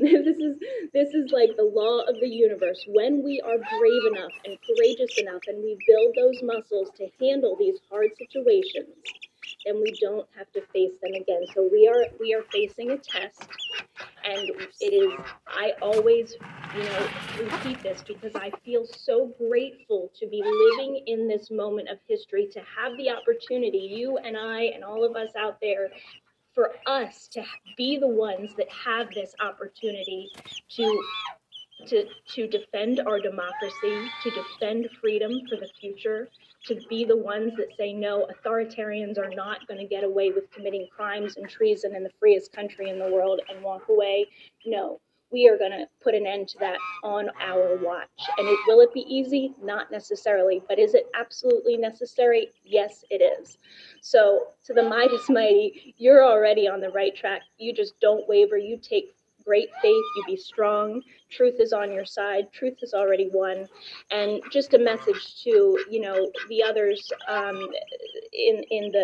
is still in the grasp of Donald Trump, in the grasp of Fox News and all this gaslighting, people who are going to lie to them and tell them this is a political persecution, and lie to them and tell them they're not after Donald Trump, they're after you. How dare they do that? Donald Trump has used and abused his own followers. He has sent his own followers to their death. This is healing and restitution and an answer and justice for them as well. How dare anyone tell the duped and deceived and lied to followers of Donald Trump that this is something that is after them? Hell no. This is for you. This is for a blessing for you. And even, you're ready for it? It's even a blessing for Donald Trump. I heard Popak just as I was coming on talk about healing. And that's at the heart of the matter. If you go to just the moral foundation for our justice system, it is for reformation. I've talked about this before. Penitentiary, the word penitentiary comes from penitence, which means thought, reform, rethinking one's actions. That is an absolute gift to a man like Donald Trump, who in 70 plus years on this earth has not yet had the opportunity to face the truth. Truth is the greatest gift. Truth is love, folks. Truth is love. So this justice is an act of love, even to Donald Trump. Wow. Before I toss it over to Brett, I just want to point out, everyone watching the screen outside the Manhattan District Attorney's Office, we just saw Manhattan District Attorney Alvin Bragg leave the office, get into the SUV. That is what you're watching on the screen right now.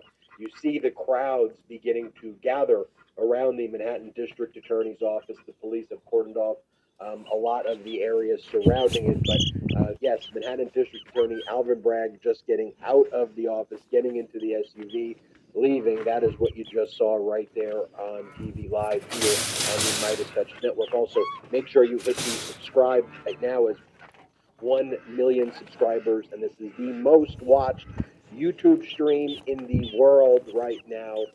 More people watching this than any news network in the entire world, and it's thanks to the Midas Mighty out there. None of this is possible without you, and of course to our great correspondents like Jessica Denson, Karen Friedman, Agnifilo, and others.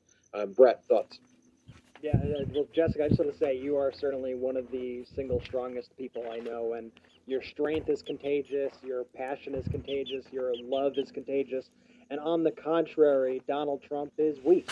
And a lot of people think that Donald Trump is a strong man, but what you have showed is that when somebody with strength, when somebody with integrity stands up to a bully, look what happens.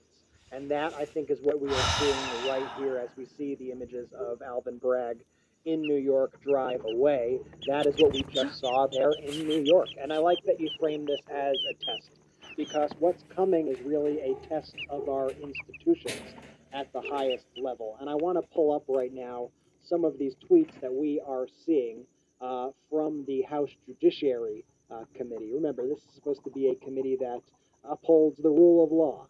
And you see here the House Judiciary GOP. This is an account run by none other than Jim Jordan. And in the sequence, he says at first, "This happened in America. This happened in America.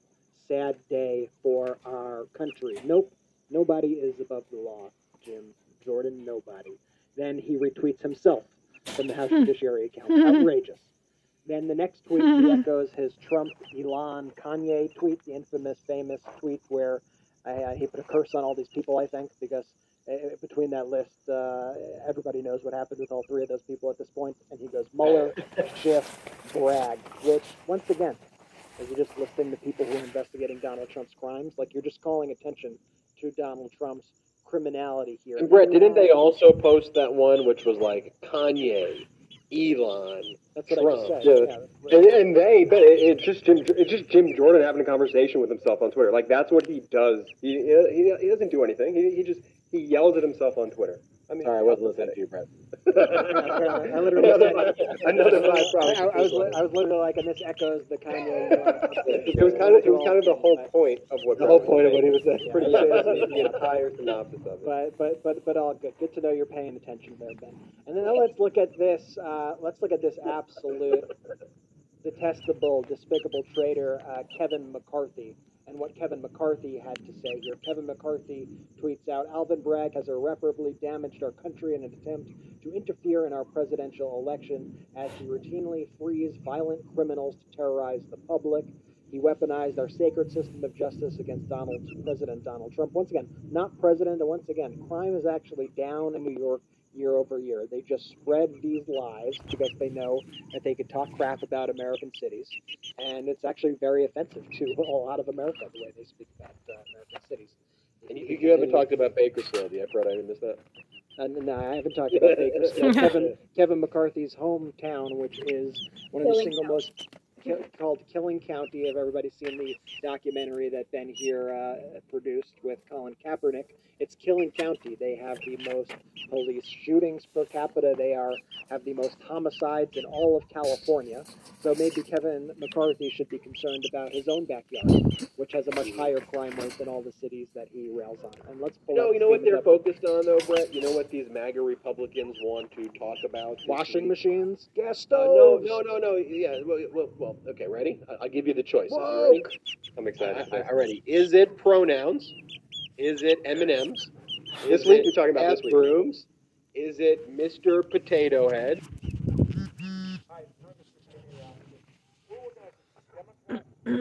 Anyway, shout out to KAMP Student Radio at the University. This is Michael Popak, Legal AF, Fox News and Fox Corporation has settled a case that is the precursor to the Dominion case, in which they face a jury trial that starts in 1 week in Delaware Superior Court, where they face $2.7 billion worth of damages, billion with a B. To get ready for that trial, they're trying to settle other cases so they don't have to worry and handle those as well. One in particular was brought in New York federal court, sort of little publicity, at the end of December 2022 by Majid Khalil, a Venezuelan legitimate businessman who was attacked by Sidney Powell and Rudy Giuliani through Lou Dobbs, through Maria Bartiromo, on Fox News, accusing him of being the mastermind of a Venezuelan Dominion Smartmatic voting machine conspiracy in which they used technology that helped thrown the election for Hugo Chavez, the now deceased dictator of Venezuela, that there was bribes and kickbacks. Sounds like you need to read that with a George accent. Through Mr. Khalil and Smartmatic and Dominion to legitimate voting system companies, and that somehow they picked on this poor guy and made him the Kaiser Soze, the mastermind of a conspiracy that was made up and imaginary in the mind, the demented mind of Sidney Powell. So Majid Khalil filed, like a 250 count paragraph complaint in federal court. And he had the benefit of a lot of information that he developed with Dominion, who had already sued Fox News, Smartmatic, who had already sued Fox News. So using this body of work, this collective knowledge, he put it into his complaint in federal court and sued Sidney Powell and sued Fox News in New York federal court. That case, he was doing well. He got through a motion to dismiss that was brought by Fox News and Fox Corporation. The court finding that the allegations of defamation and the elements of defamation under New York law had been properly stated. And that case was going to go to trial, not in 2023, maybe not even in 2024 as a civil case in federal court in New York, but it was going to go to trial, and it was a problem for Fox News and Lou Dobbs. Lou Dobbs, who already got canned as a host of Fox shows because he got sued in this case, in the Smartmatic defamation case, and ultimately in the Dominion defamation case that's going on in Delaware. So, to be clear, Dominion suing Fox, $2.7 billion in Delaware. The jury trial starts in 1 week on the 17th of April in Delaware. Smartmatic sued Fox News, also in Delaware. That case is not going to go to trial until late 2023 or late 2024. And Mr. Khalil sued Fox News, Lou Dobbs, and Sidney Powell in New York federal court. And if you're confused, tipping my hat off to Katie Porter and her whiteboard of justice. I got a Popak hot take board, whiteboard. Here we go. Dominion versus Fox, $2.7 billion. That trial starts in front of Eric Davis on the 17th of April, Delaware. Smartmatic and Fox have a $1.6 billion case Fox has against it, and that is in New York State Court, and that's moving awful slow. I don't think that's going to go to trial until 2024. And then the one I'm talking about now on this hot take, Majid Khalil versus Fox, and a series of other people, including Lou Dobbs, in New York federal court. So we're New York federal, New York state, Delaware state, all against Fox News. Now, Fox News, reasonably successful, but they only got $5 billion cash on hand. That came out in the Dominion discovery. And if you do the math here, 2.7, 1.6, we're getting close to all the cash that Rupert Murdoch's company has on hand in the general treasury of the company. And I think that's the goal.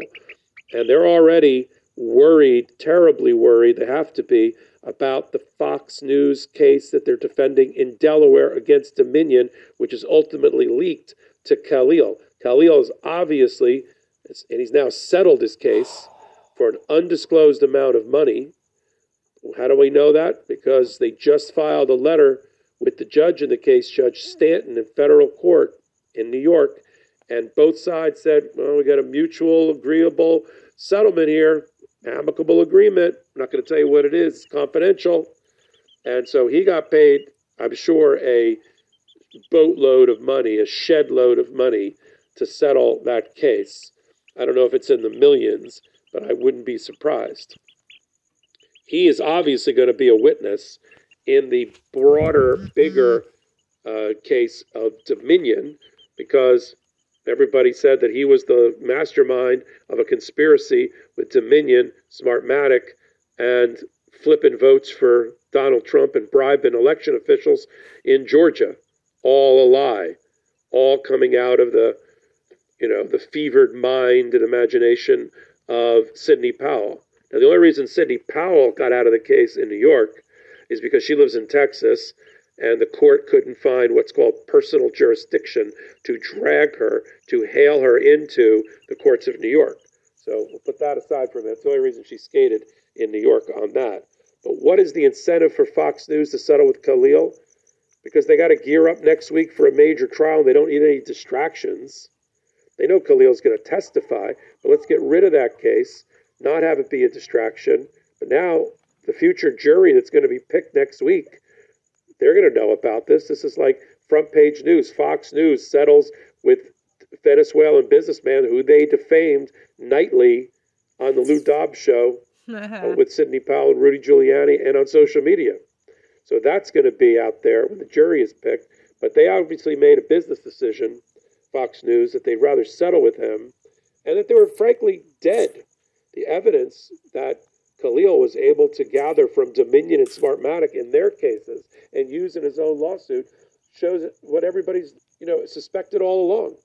That everybody that's related to Fox News and Fox Corporation thought that Sidney Powell was off her rocker, to paraphrase emails internal that came out in the Dominion case that we all know about now, that her conspiracy theories involving Majid Khalil are mind-blowingly insane and nuts. That's the words of internal Fox people, like Tucker Carlson, Sean Hannity, the president of the news division, and all of that. And that was all going to come out again in Khalil's case. I mean, how many times does Fox News need to have this same evidence that's terrible for them come out in multiple places? New York State, New York Federal, Delaware State courts over and over again. I mean, how many times do you want to get beaten by both ends of the stick? The stick only has two sides. You want to get beat 3 times by it? So they made a business decision that for a few $1 million, I would presume, although it's not public, they'll settle with Khalil, try to calm that one down, take that boiling pot off the stove, and then focus their attention down with Judge Davis in Delaware and pick at a jury, because this could be a bet the company case. That's a lot of money to stroke a check for if they lose. And the jury could award more. If the jury in Delaware, for instance, believes that Fox and all the people around them acted with what we call actual malice or reckless disregard for the truth, or actual knowledge that what they were saying about Dominion was false, which all the emails, deposition transcripts of Rupert Murdoch and others kind of supports that, jury could take a big fat pen out and start writing a big fat check that Fox News and Fox Corporation has to cash. That's our jury system. Okay, and so punitive damages, which is what it sounds like, punishment damages based on the balance sheet, the money that's in the bank for these corporations is relevant to that analysis. This could be a giant, giant loss for Fox News to worry about. That's why they settled the Khalil case that nobody was really focused on, but had many of the same elements, facts, evidence to support it. Because that's what you got to deal with. Now, look, let me talk about for a minute to wrap up this hot take so that you get full knowledge, 360 degree, right? Situational awareness of all things Fox, Smartmatic, Khalil, and defamation in these 3 different jurisdictions. Eric Davis, the judge in Delaware, has already, in the last 2 weeks, ruled in devastating fashion against Fox Mm-hmm. that the jury does not have to consider whether the statements made against Dominion were true or false. The judge, as a matter of law, on summary judgment, has already ruled that all of those things said against Dominion were false. So he's going to instruct the jury after it's picked. There's three major elements for defamation, ladies and gentlemen of the jury. One of them is the falsity of the statements. You don't have to worry about that one. I, as the judge in the black robe, took care of that already before you entered this courtroom. So that's already resolved. You are to assume, I'm instructing you, that you are to assume that everything said about Dominion was false. That's a decision the judge has already made in the last 2 weeks. Second element of defamation, publication, which just is a fancy way. Check and make sure you guys are there. This is pretty important stuff. Yeah. Good. Good, you are. Shout out to KAMP Student Radio at the University of Arizona.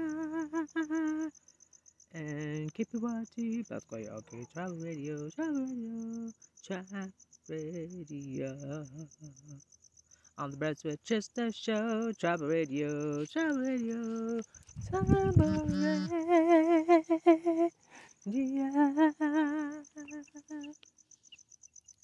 Yeah, I do ASMRs. I podcast 24/7. I'm a proud Midas Touch producer.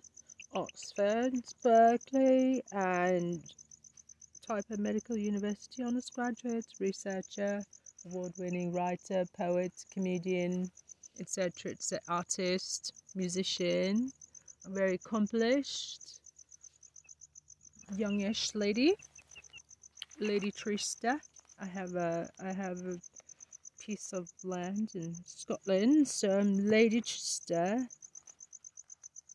And yeah, this is great stuff. Aren't you guys digging this stuff? That I should maybe do a you know, definitely share this. Share this. Way of saying it is said out loud or written down on paper. It's not publication like a newspaper. A regular layperson, a regular civilian like you and me, we publish. If I say something about my neighbor to another neighbor, that's a publication. And the judge found there's publication. We have publication. We have the statements made on air. We have social media. And I even find that there's publication related to Fox Corporation, who owns Fox News. So, ladies and gentlemen of the jury, your second element for defamation, I decided that for you already. So the jury might be looking at each other like, well, what are we here for? The third element of defamation is damage. Was the other side damaged? And if so, how much? That's where the jury comes in. So they're going to be told two elements, major elements already established for you. You look at damages. And one last thing, because of course there's defenses to defamation. And in the case of a media company, a newspaper journalist and the like, or whatever you call Fox News, I wouldn't put them in that category, but they're claiming and they're trying to hide behind the First Amendment protections that are set forth in the First Amendment and as expressed in a line of cases coming out of the U.S. Supreme Court that we call in the business New York Times versus Sullivan. And in that case, they said that as opposed to a civilian, if I say something about my neighbor and it's false, I say my neighbor's sleeping with somebody at work. That's defamation, and I don't. If the party that I'm saying it about, they don't have to prove that I knew or should have known that it was false or not false. It's just a false statement published. They were damaged, and therefore defamation. But journalists are given more leeway, and they can publish false things as long as at the time they did it, they didn't know it was false, or they didn't recklessly disregard whether it was true or false, right? Like willful blindness. I don't want to know. Don't tell me. And if that's the case, if the plaintiff can establish actual malice, and that's the term of art, then that pierces the First Amendment privilege and the news organization can be sued successfully for defamation, as long as that extra element of actual malice is proven by the plaintiff. So the judge has said, I've seen a lot of evidence